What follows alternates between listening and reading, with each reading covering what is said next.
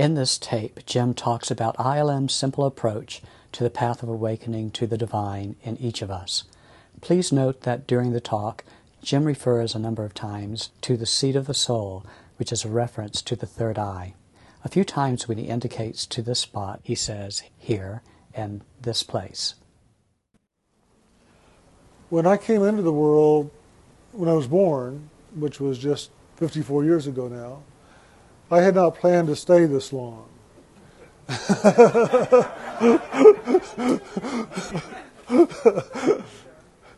guess most of us didn't. As they say, if I'd known I was going to live this long, I would have taken better care of this body. But actually, when I came in at the age of 5, 6 years old, when I really opened up to Spirit and began to really know a lot of understanding and awareness of my life as Spirit and in Spirit, I thought I was going to live to be about the age of 26 because that was my line of destiny. And they actually showed my line of destiny to be the age of 26. And it was at the age of 26, really when I was dying of cancer, that Spirit came in and said, there's more to be done, and the one who is going to do it has failed to hold the keys, has failed to hold to what was to be done. Will you stay and complete this for us? And it was very interesting. What had happened was I was in a meditation one night, and in the meditation this teacher came in on the inner levels who had passed over. He had been in the physical body for 83 years and had just died about 2.5 months before. And the keys that he held at the time, a mantle of consciousness of spiritual action in the world that he held, he had turned over to another person, and the person could not hold the energy and had dropped it.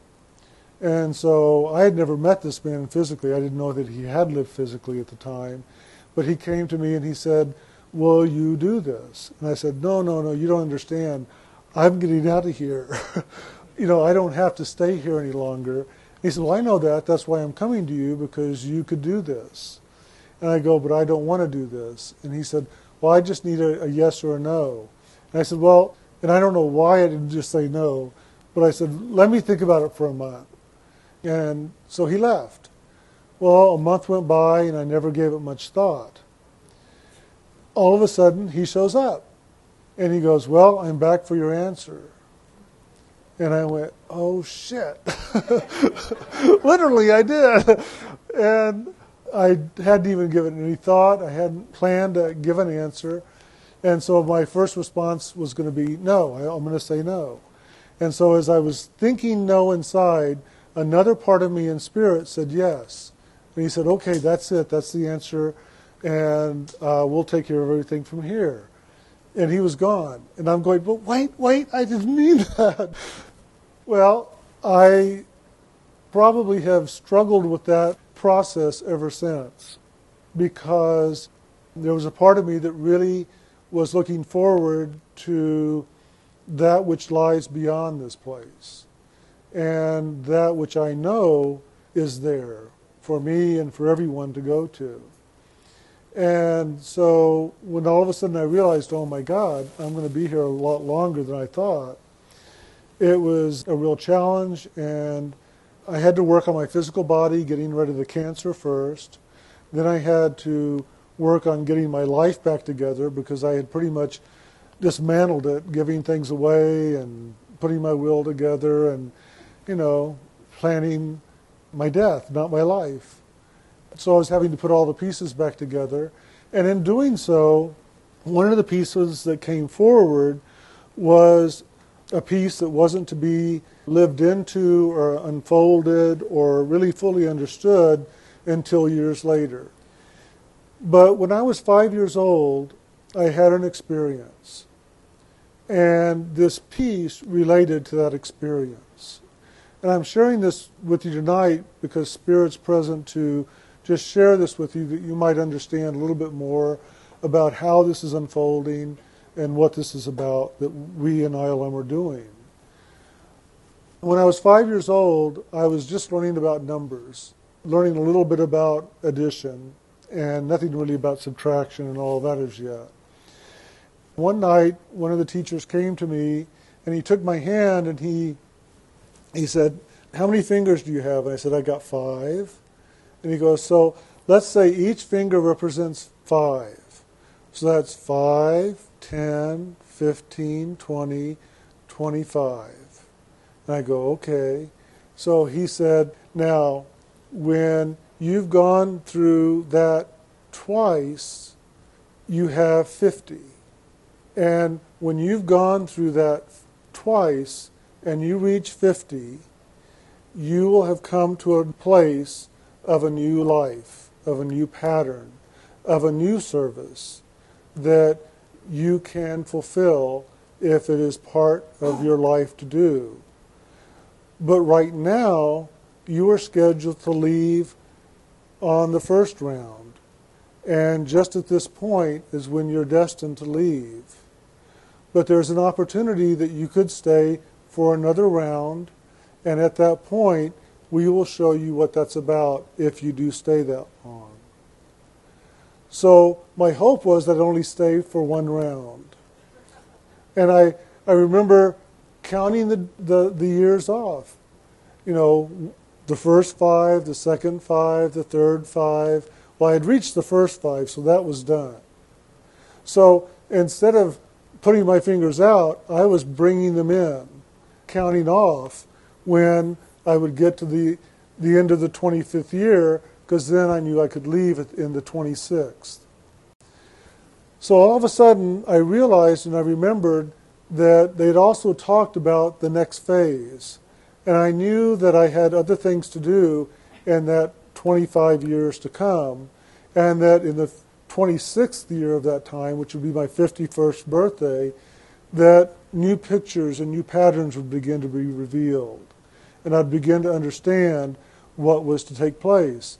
Well, at the age of 26, when this new mantle of authority was given to me by this teacher, who was by the name of Hamid Bey, he was from Egypt, one of the pieces was a piece of a pie, if you will.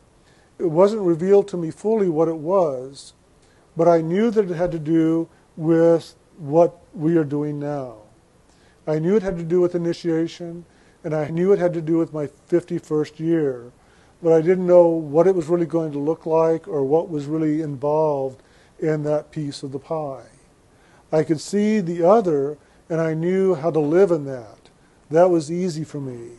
That was the counselings, the lectures, the workshops, all the activities that I was doing and had been doing since about the age of 11, 12, 13 years old, and really began to live more into it at the age of 18. So anyway, at the age of 51, my life truly began to change. And I began to have teachers coming to me and directing me to do certain things inwardly and outwardly to put my life in order once again. Well, the first time a teacher came to me and said, "Okay, it's time now to put your life in order," the first thing I thought of, 51, I'm going to get out of here. 26, I was going to get out. 51, I'll get out. And I was immediately put on notice that I'm not leaving. This is about an expansion, a movement forward in a new way. That's what we are doing now, is moving into the greater fulfillment of this action that I was given at the age of 51, which has to do with initiation, which has to do with the inner awakening. And that which Inner Light Ministries is doing now is really an action that takes place inwardly. It isn't about the outer. It isn't about the world. It isn't about the outer teachings. It's about the inner life, the inner way. We will share with you on the outer about things to help you to understand more about your life physically, emotionally, and mentally. But in truth, what we are here to do is to help you to begin to live the inner life, the spiritual life, not to awaken to the outer light, You understand the outer light. You live in the outer light all the time. And that's not what we are here to do. That's why we do not call this organization the Outer Light Ministries. That would be a good name for a ministry, though. We do the outer light. That would be an easy one to do. But we do the inner light. And why I call it Inner Light Ministries is because the teachers that have come to me since the age of 5 are the teachers of inner light. They have always guided me towards the inner light, that light that dwells here at the seat of the soul, the divine spark. They have always directed me to go here first, to connect to this place where the true being of who we each are is located. I am here. This is who I am. I am that I am. That is God. This is where God dwells in me, and I dwell in God. I am not this body. I am that I am. And that is true for each and every one of us. And it's that inner light that Inner Light Ministries is about. And the teachers of inner light that have worked with me since the age of 5 have ever guided me and directed me and taken me to classes and taken me into experiences that I might understand inner light in a way that I would live it in the fullness. And they also gave that to me that I might help others find that for themselves. I cannot do it for anyone, but I might inspire, I might guide, I might give understanding where there's question and doubt, and assist someone in beginning to sit down and close their eyes and go inside and have true inner experience that they might truly know for themselves who I am, so that they might know and begin to live in that for themselves. But in truth, I nor no one else in this world can do it for you. The only one that can truly have you have the experience of the inner light and live in the inner light and know the inner light and be the inner light that you are is you. It is up to you. Just as it is up to you to graduate from school, it is up to you to do the work to do that, to get the diploma. It is up to you to do whatever it is you have to do to make your life work. So it is in the inner. It is up to you to do the work. But it isn't really work so much as it is devotion. It's dedication.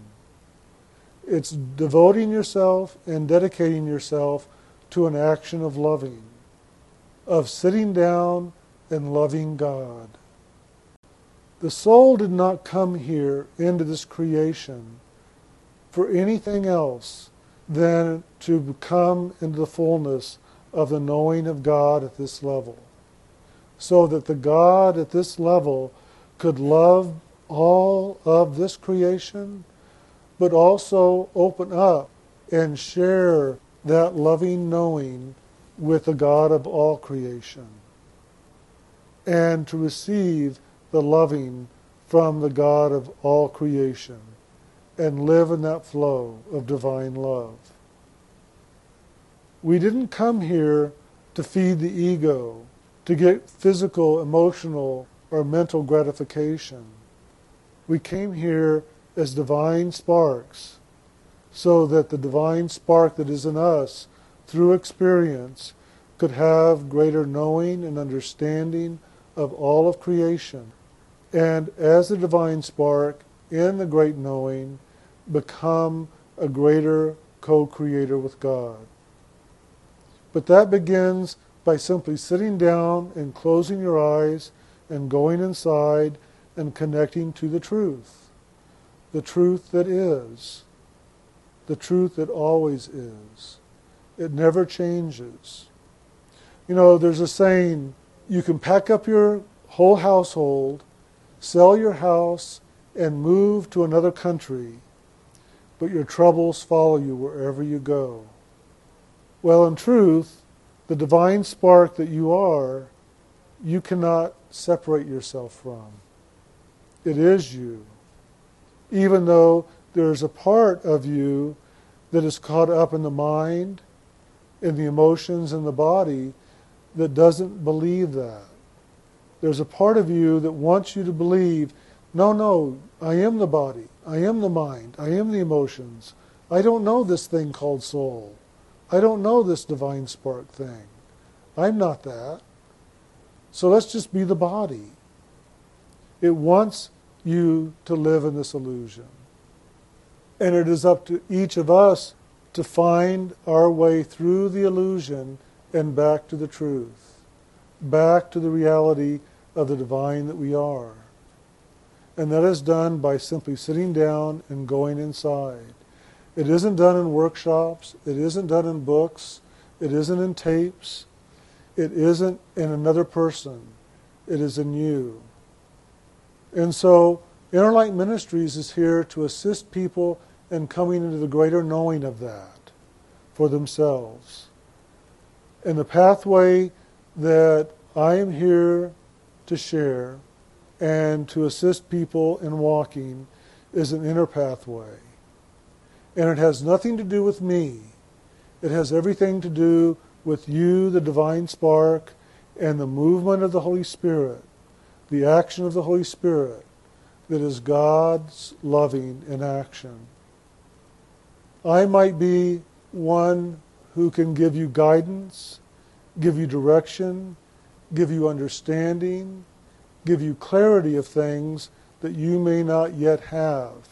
But I don't have anything that you don't already have. That which I have, you already have. There are people in this room tonight that are much wiser than me. There are people in this room tonight that could be sitting here and doing the exact same thing and even greater than I'm doing right here and now. But you have not allowed yourself to open up to that. You're still believing an illusion and not the truth of who you are. The moment you wake up and realize who you truly are as divine, as love in action, that you are the living, loving essence of the Lord, and that's what you are. The moment you wake up to that, you realize that everyone and everything is that. And there is no difference. There is no thing better or lesser in that place of knowing the divine loving. But there are those on the planet that know it in a fuller way. And those that know it in a fuller way, God often directs them to go into the world to begin the process of awakening in others that same knowing. So when I was 51, I was shown that that is my next action, to assist people in this awakening into the inner light. And these teachers of the inner light that have worked with me since I was 5 years old, have continued to work with me day and night. They are present with my eyes open, walking down the street or in a grocery store, or driving down the street, or they're present with me at night as we travel and do things on the inner levels. They're ever present in some form, in some way. Sometimes there's many and sometimes there's one, but they're always there, always present. And so it's up to me to find the way to ever stay focused into the Spirit and live the Spirit that's present. Not to live in the mind, not to live in the world in the way that separates me from that, but rather to live in the oneness of that, in the fullness of it. And in that fullness, I'm as much a physical being, with physical needs and wants and desires as anybody else. They're there all the time, just like they are with you. The difference is that I don't put them first. Have no other God before me. The I am that I am, the divine spark that I am. Have no other gods before me. Have no other gods. Desire, money, sex, food, anything, all things. Do not let them become God before me. And so my focus is ever to keep God first in all that I do, and to live from this place that is the divine loving, that is the divine flow. And it's not always easy. This world loves to tempt us into things, to call us into action, into the world of the senses.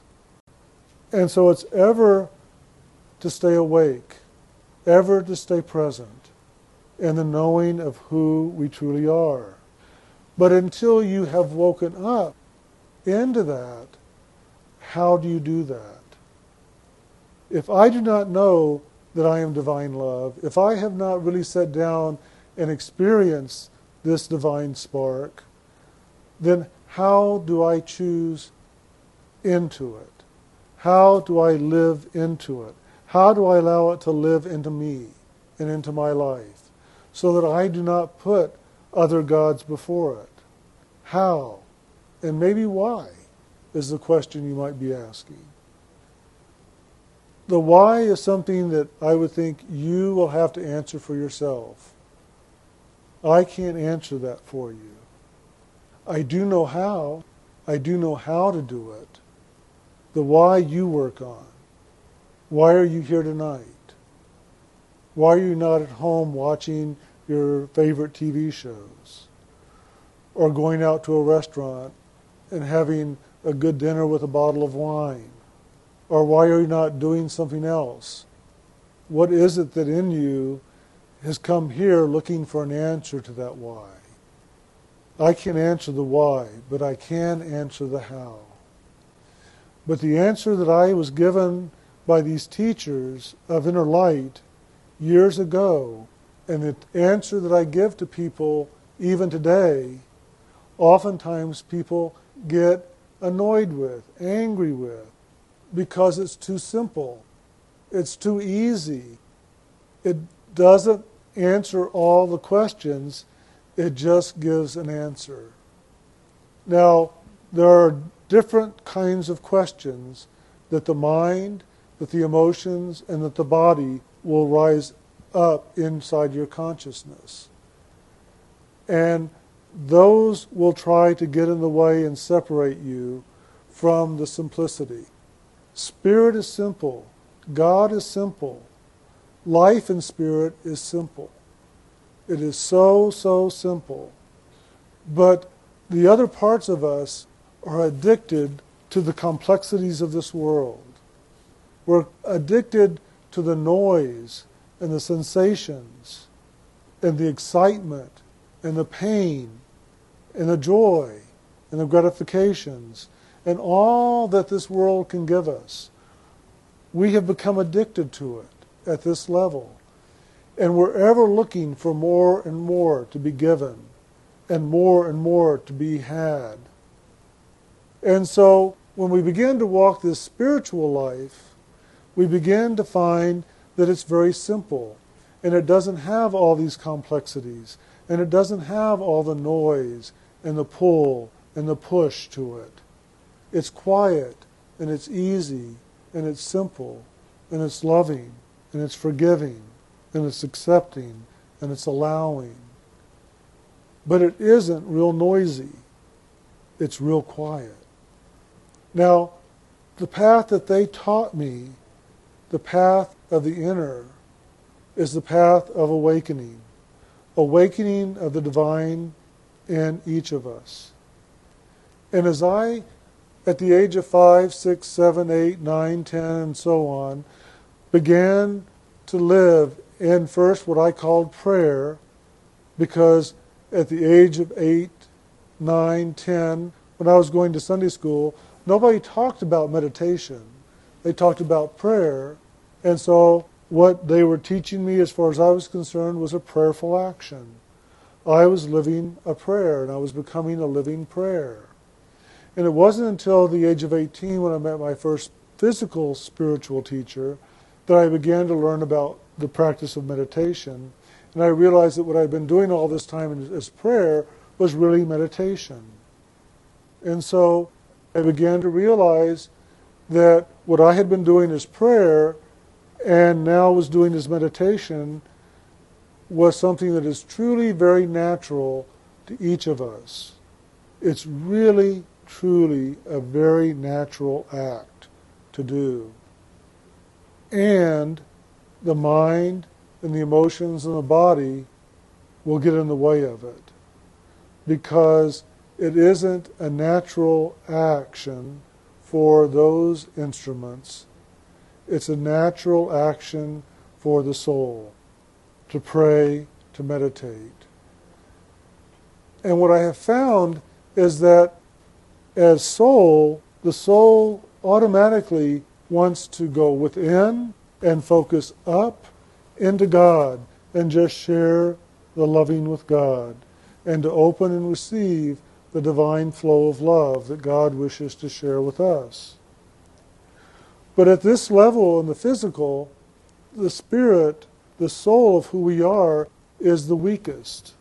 And the physical matter that the soul has attached itself to for experience is stronger.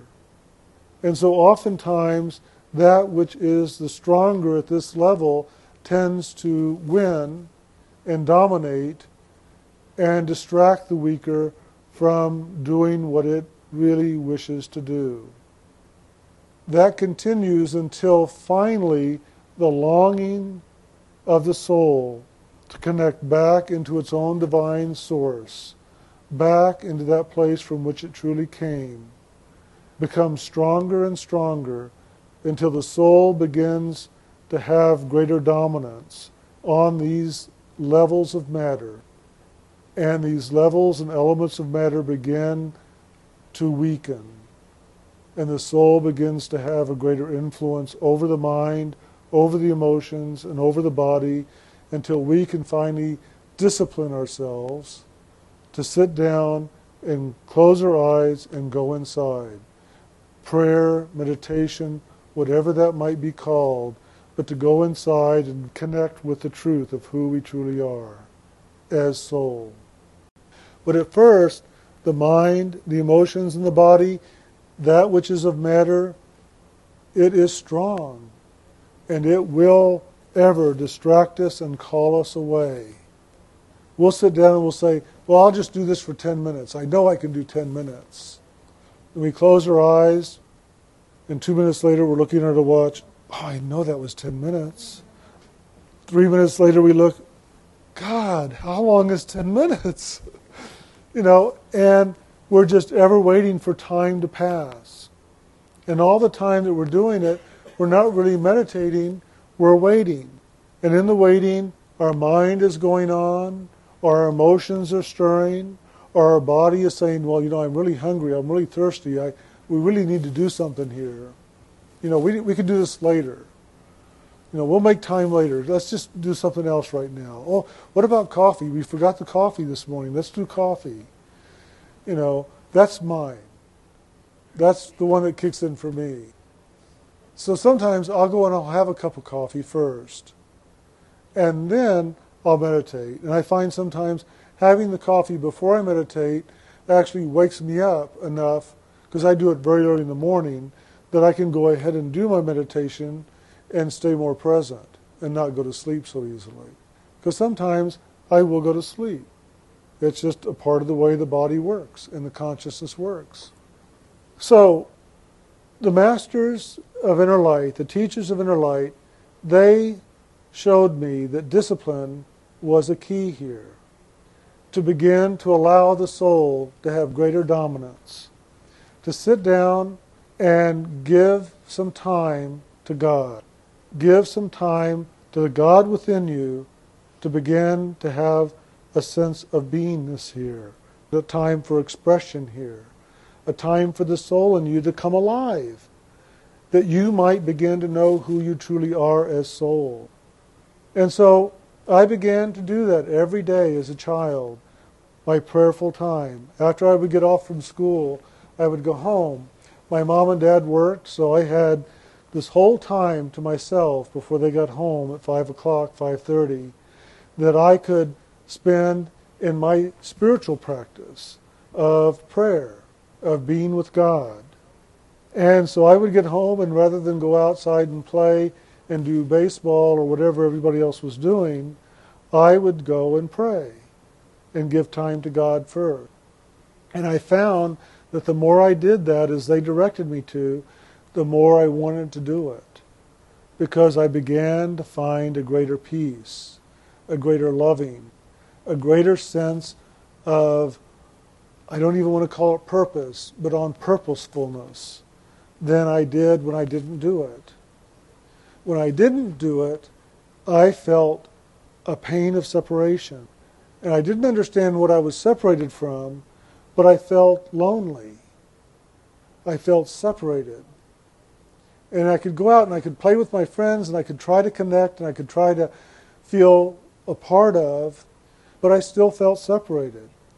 And at night then when I would go to bed, I would lay there and I would realize, I didn't do my prayers today.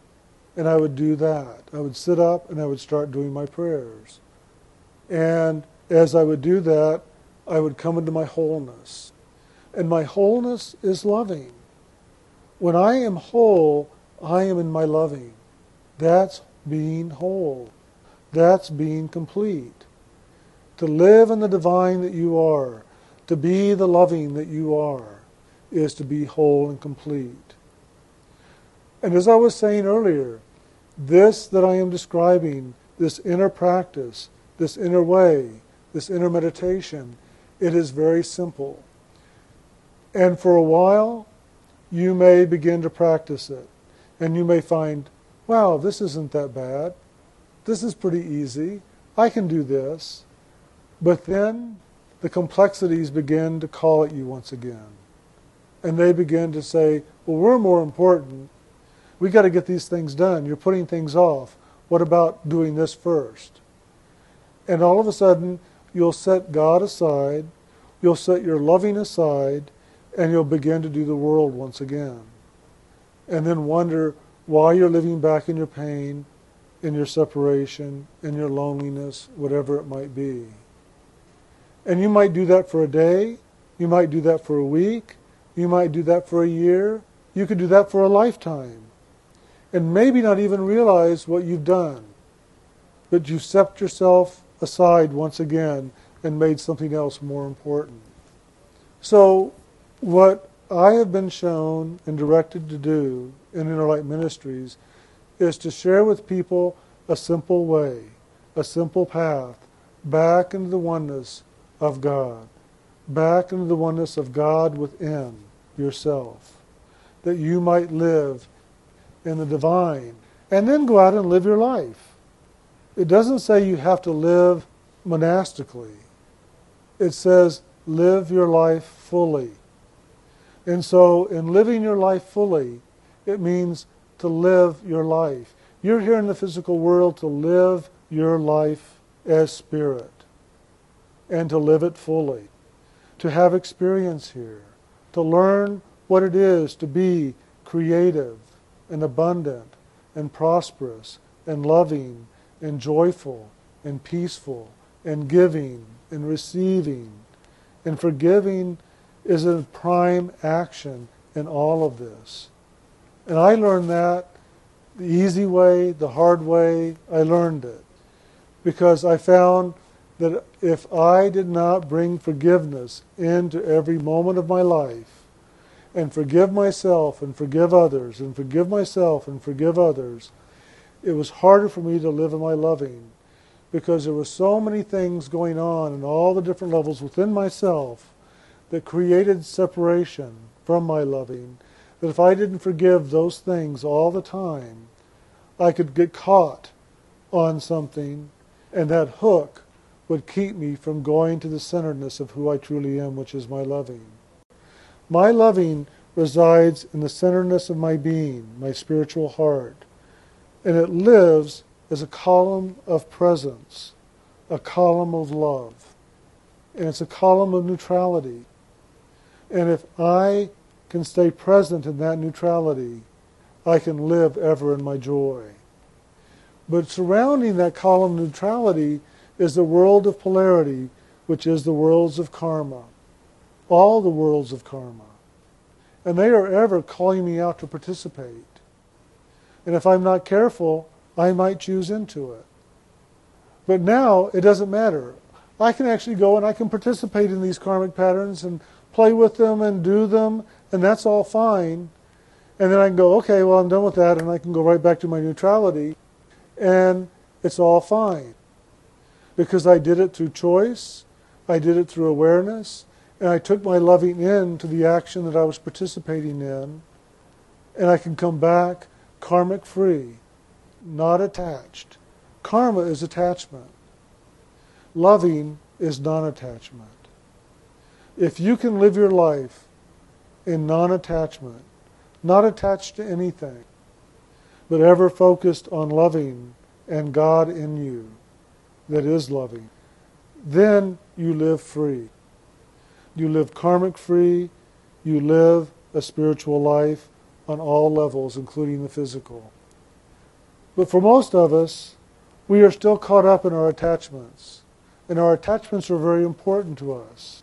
And we're ever choosing to protect them, to defend them, to hold them, to keep them. And we make them more important than ourselves. And that's when we are separated from our truth, is when we make the outer more important than the inner.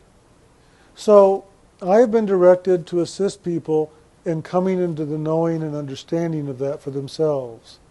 And I can say all these words, and they may sound great, and they may sound true, but they're nothing until you sit down and begin to go inside and find out for yourself, is this true?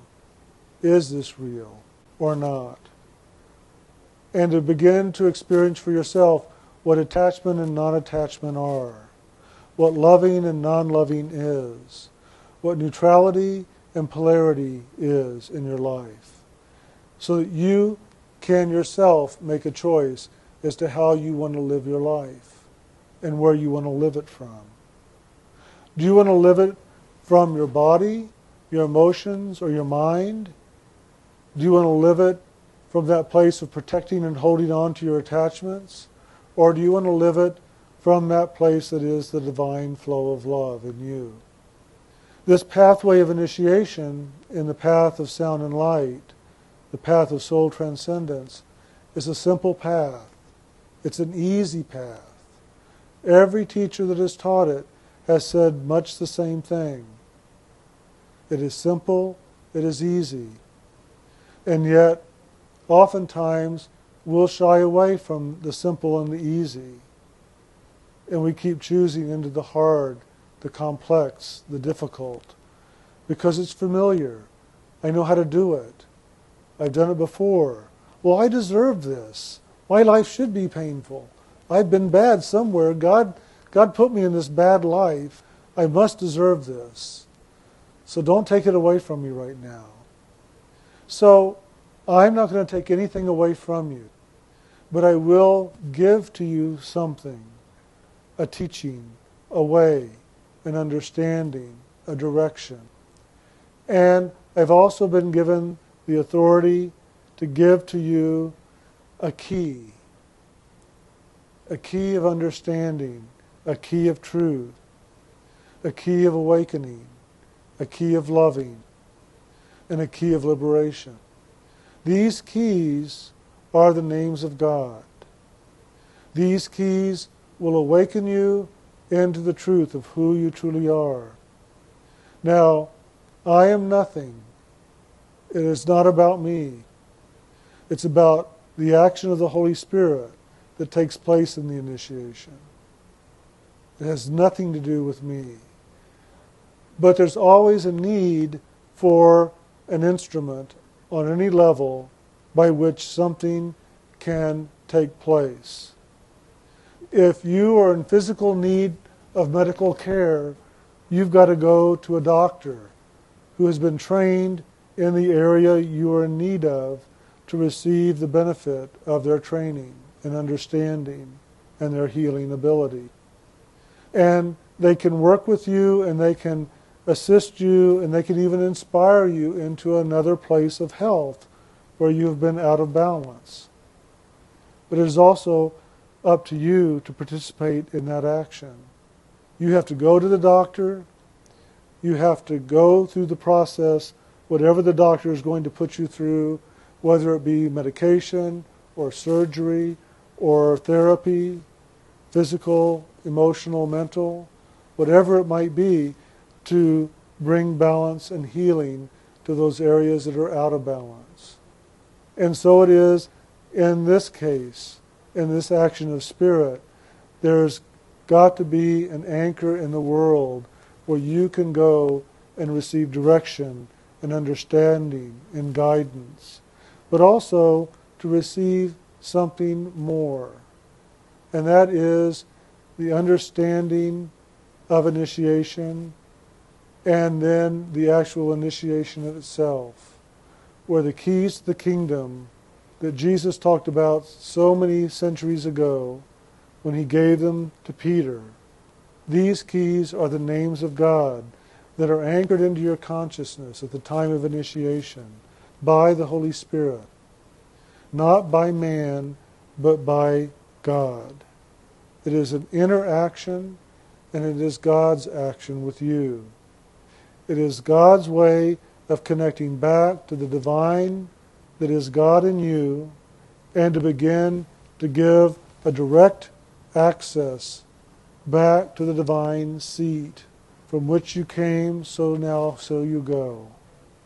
The guidance, the direction, the action is there. And it's between you and God.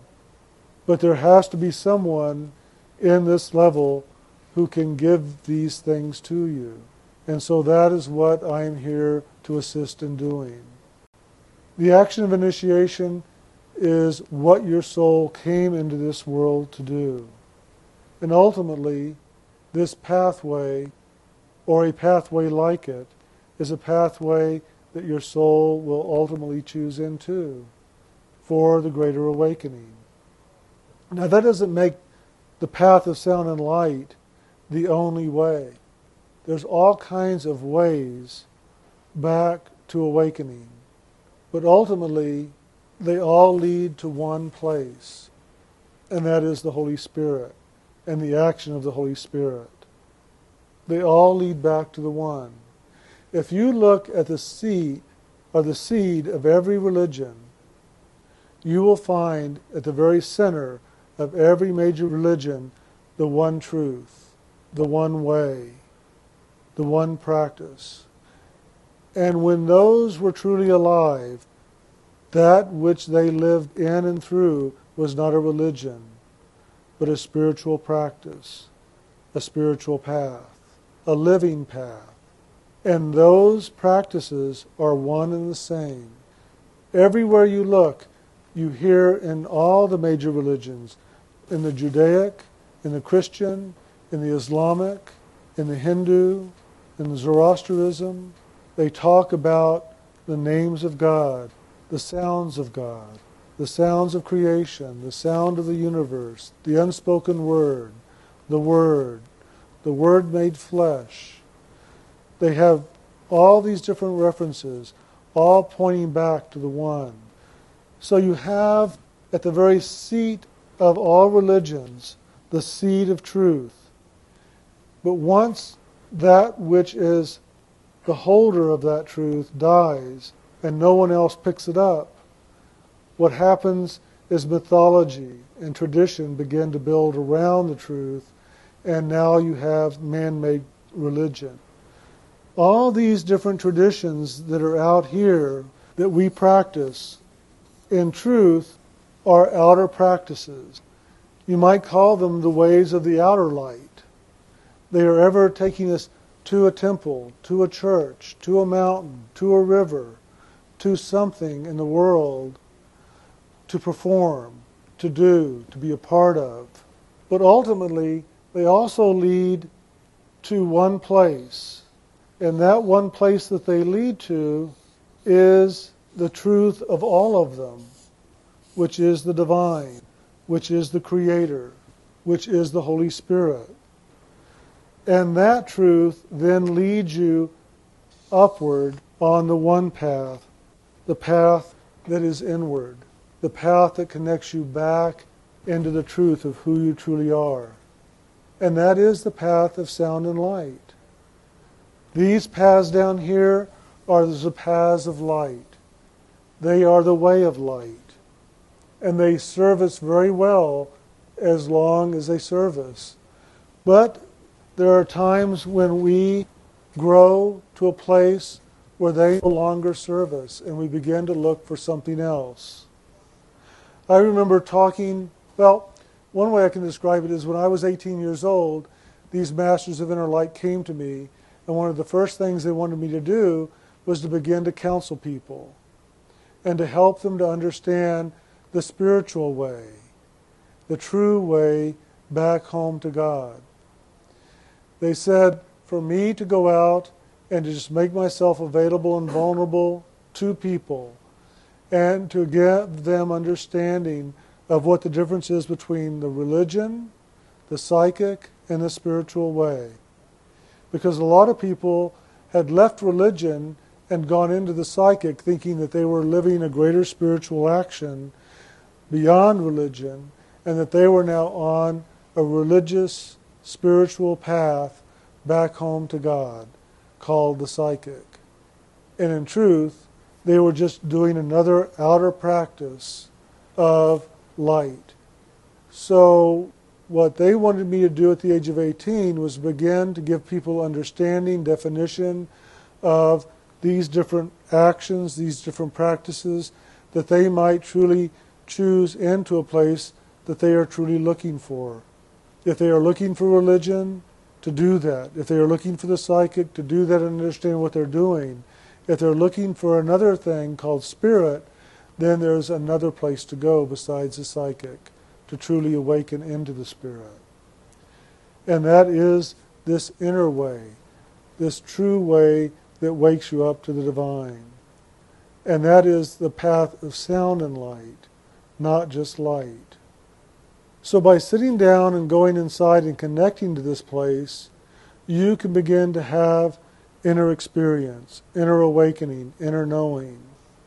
But by having the keys to the kingdom, you have access not only to this place at the seat of the soul, but you have access to all the levels of creation up to the realms of soul, and can begin to truly have inner and outer experience in spirit, to know the divine that you are on all levels of creation, and to know your truth, to know the truth of who you truly are as the divine, loving instrument of God. And the keys to the kingdom, these names of God that are given in initiation, are just that.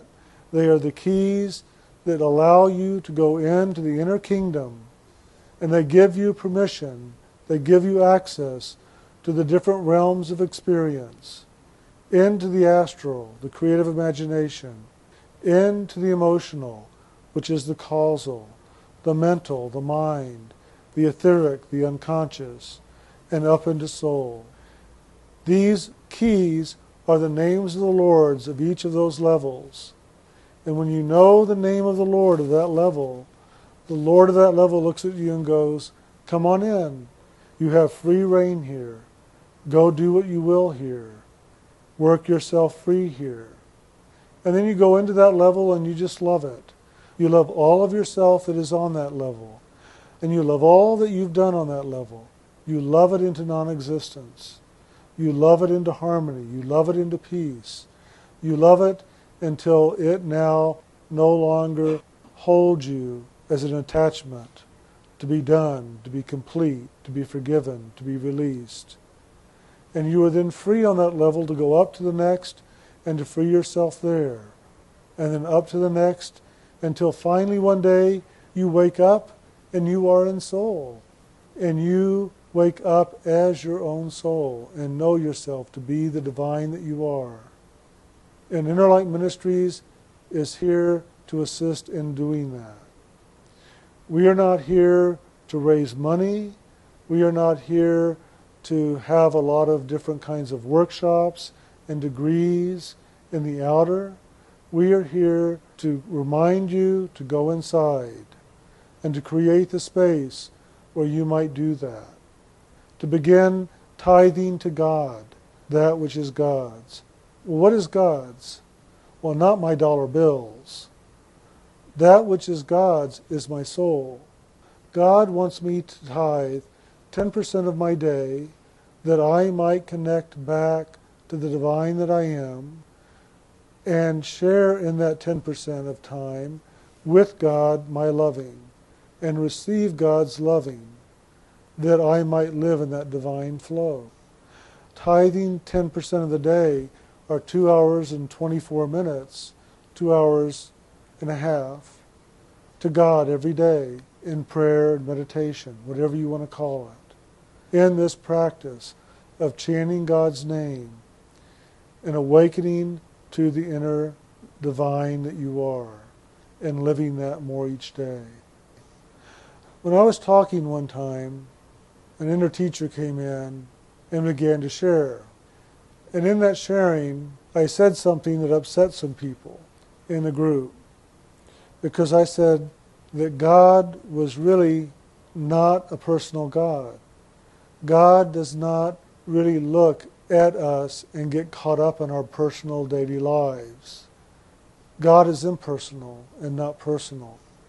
God is the most loving parent that we could ever have.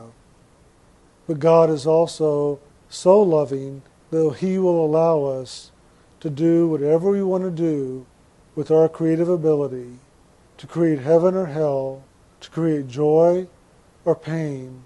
And in that impersonal way, God will allow us to do it all, and to live in separation, and to live in anger, and to live in sorrow, and to live in whatever, so that the soul in us can ultimately come into the fullness of its own creative ability, and do that in a loving way, and to be able to create in loving. And it's hard sometimes to think that God will allow us to create and to live in our own creations that are painful and separation and anxiety and fear. But yet the divine in us will allow just that, so that that which is the soul will come into the fullness. I don't even know if I can explain that in the way that you might really grasp what I'm saying. But hold to the understanding that God is impersonal. Don't try to personalize God. Allow God to be the loving in your life and to live as the loving in your life, because that's what God is. And if you will just invite that loving into your daily life and ask that loving that is God to go before you in everything that you do, God will do that. But you have to ask. God will not impose Himself. In that impersonal way, God will not impose. The personal will impose. When I'm in my personal nature, I will impose myself on somebody. I can impose my will. I can go, well, no, you don't understand. You're doing it wrong. Don't you know? And there's a part of me that is ever having to work with that part and bring myself back to the impersonal and allow each and every person to live their life the way they want to live it. Even though I can see them walking right out to the end of the plank, and I can see the crocodiles swimming around the water going, come on, jump, jump, fall in. It's not for me to say, hey, that walkway is very short and the fall is pretty painful. It's not for me to say, unless they say, is this really the way? Is this really going to take me where I want to go? And then I might be able to say something. But even then, that which is the divine love inside may say, nope, let them fall off the plank. That's where their lesson is. And so I let them walk out to the end of the plank and I let them fall in because I don't say anything. I don't give a warning even though I see it. And then they turn to me and go, Jim, I asked you, you didn't say a thing. Why did you let me fall into the crocodiles and get eaten? I go, because that's where you needed to be. And then they get mad at me and they walk away upset because I didn't save them. Well, that's not my role, and that's not God's role. God's role is not to save you. You're to save yourself. You're your own salvation.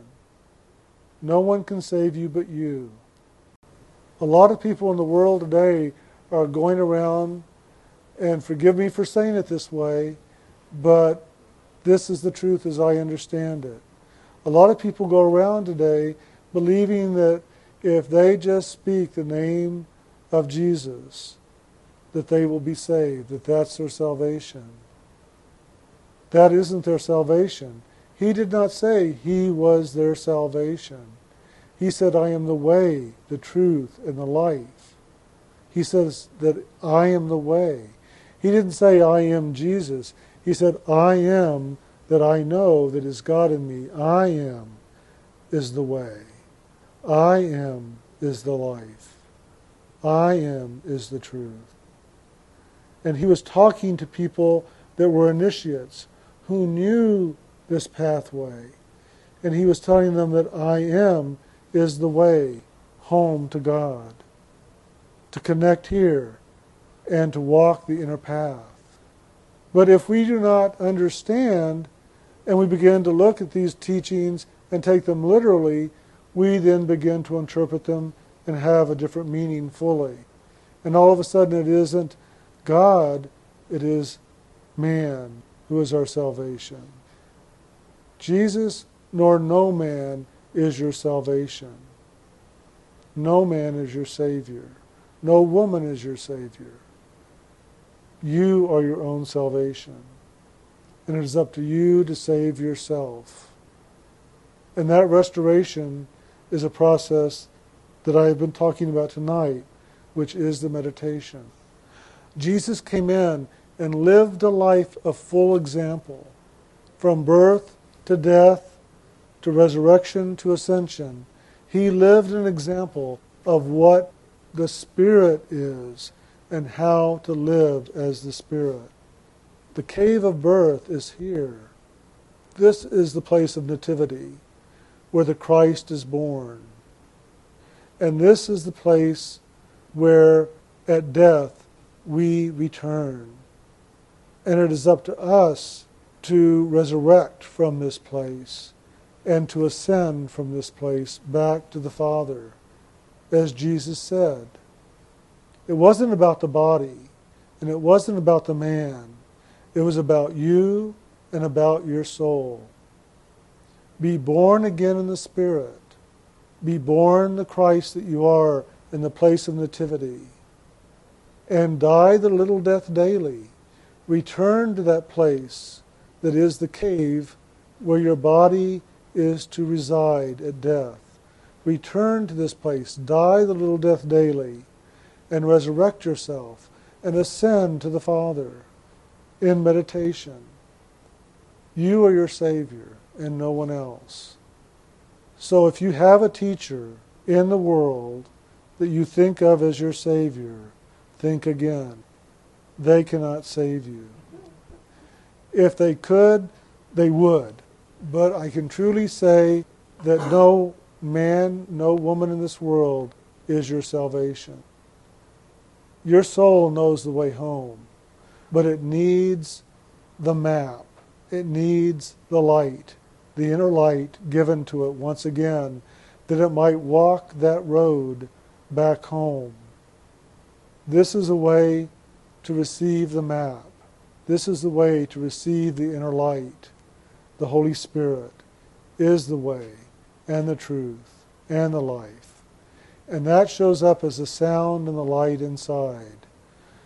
By hearing the voice of God, that still small voice, by hearing the sounds of the universe, of creation, the first spoken word of God, coming back into your consciousness and calling you home on the inner levels, and you following that call, you are united back into God, and you begin to live your life in love, in joy, in peace. Now, it's interesting. There are those that have been initiated on this path already, and some of them automatically think, oh, well, now life is going to be milk and honey. It's all going to be roses and gardens and wonder and beauty, right? Not really. Because guess what you're going to meet? You're going to have to deal with all of your past creations, all of your junk, all of your hell, all of your pain, all of your sorrow, all of your separation is going to come back up to you and go, hi, I'm back. Now what do you want to do with me? We have to confront ourselves on all the levels, just as we are, and love it and forgive it and accept it and heal it and release it into God's love. And as we do, we begin to find a greater freedom. But at first, it may not be all that wonderful.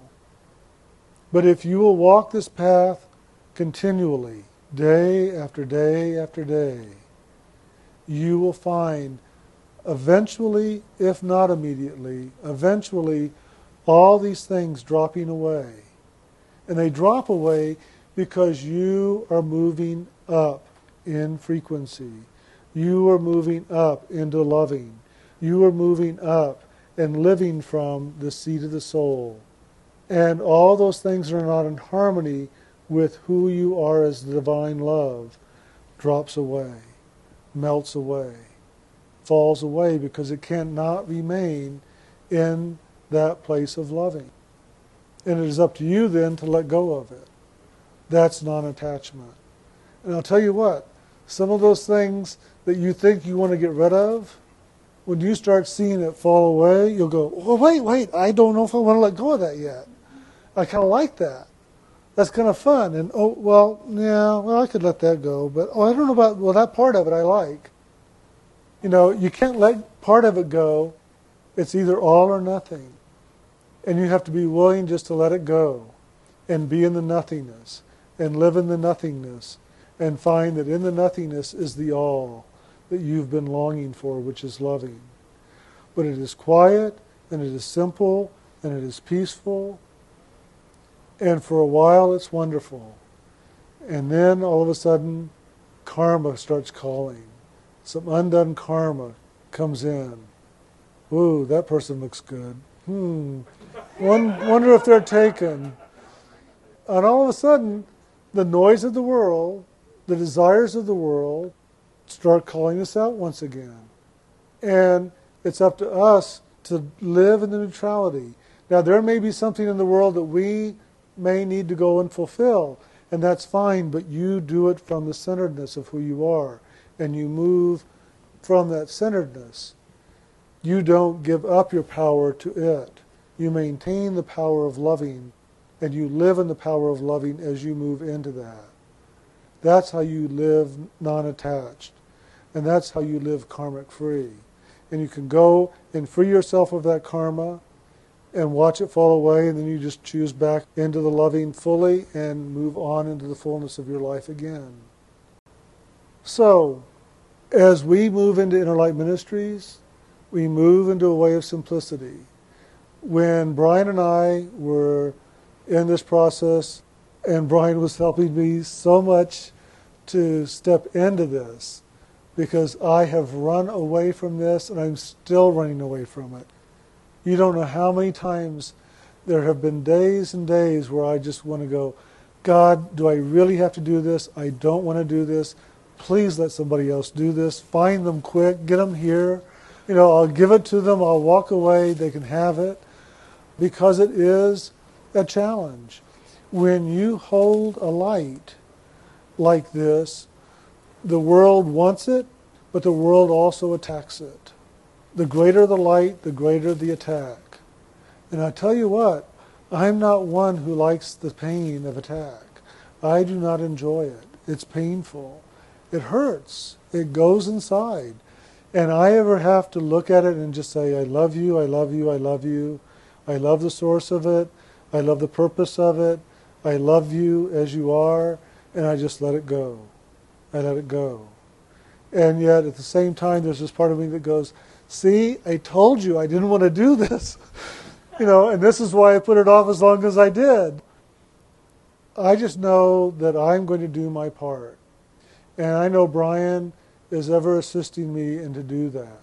He's ever helping me to choose back into doing that. And that's part of the reason why he's come forward in this action. Because he's ever telling me, wake up, stop it, keep going forward. Don't you? Maybe not in those words, but he's always doing it. He does it in a prod and a tickle, a push, a talk, and it gets me going. It keeps me moving forward. So there may be times where you'll see me kind of hesitate. You may see me up here sometimes not really quite ready or wanting to do this, but I will always do it. I will do it because the moment I start doing it, the moment I give up and give in to this movement of love, that's the only place I want to be in. But I have my resistance too, as all of us do. So, for those of you that have not been here to hear about the path of initiation, the path that we are doing, there's a tape called The Path of Sound and Light that gives a lot of understanding and meaning behind what I've talked about tonight, and even more so. If you're interested in this path, I'm always available, unless we're traveling, to share more about it with you. If you are interested, there are 2 requirements that are on the physical and 1 on the inner. 1, we ask no alcohol. The other is that we ask that you, boy, my mind is blank. No recreational drugs. Boy, I've never done recreational drugs, so it's always out of my mind. And I used to do alcohol, so I can remember that. But no recreational drugs, it's just like, what is that? And then 2.5 hours, working up to 2.5 hours of meditation a day. Now, when I say that, people go, oh my God, I can't do 2.5 hours of meditation. I know that. But that's okay. I'm inviting you to look at 2.5 hours and do what you can. And if you find yourself expanding and opening to more and more time, you may find yourself someday at 2.5 hours. And I can tell you this, it's not about the length of time, it is about doing the practice. And in doing the practice, if you do it and you begin to really open up and have the inner experience, you'll want to give it more time, because you'll find that the more time you give it, the more you will have on the inner as experience. But sometimes it may take you 2 hours of sitting and chanting and holding a focus before finally everything inside becomes still, and you can then pop out for a moment and have this moment of wonder and grandeur and spirit, and then come back. And then you'll look and go, wow, 2 hours, 2.5 hours, it was worth it for that moment in spirit.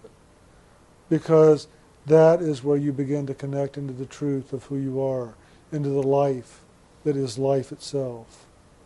And you begin to drink of that living water that nourishes you and quenches the thirst for love, for joy. So we do ask for 2.5 hours. And we ask that if you're interested, to write a letter of intention to Inner Light Ministries, to myself, stating that you would like to be initiated, work towards initiation. And then we ask for you to begin. We'll give you direction on chanting the hue and the anti-hue for a year, reading books, doing tapes, whatever works for you, coming to class if that's available.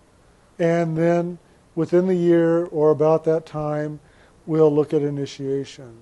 And if I haven't approached you, I ask you to approach me at the end of that year, and let's talk about whether it's time or not for initiation then.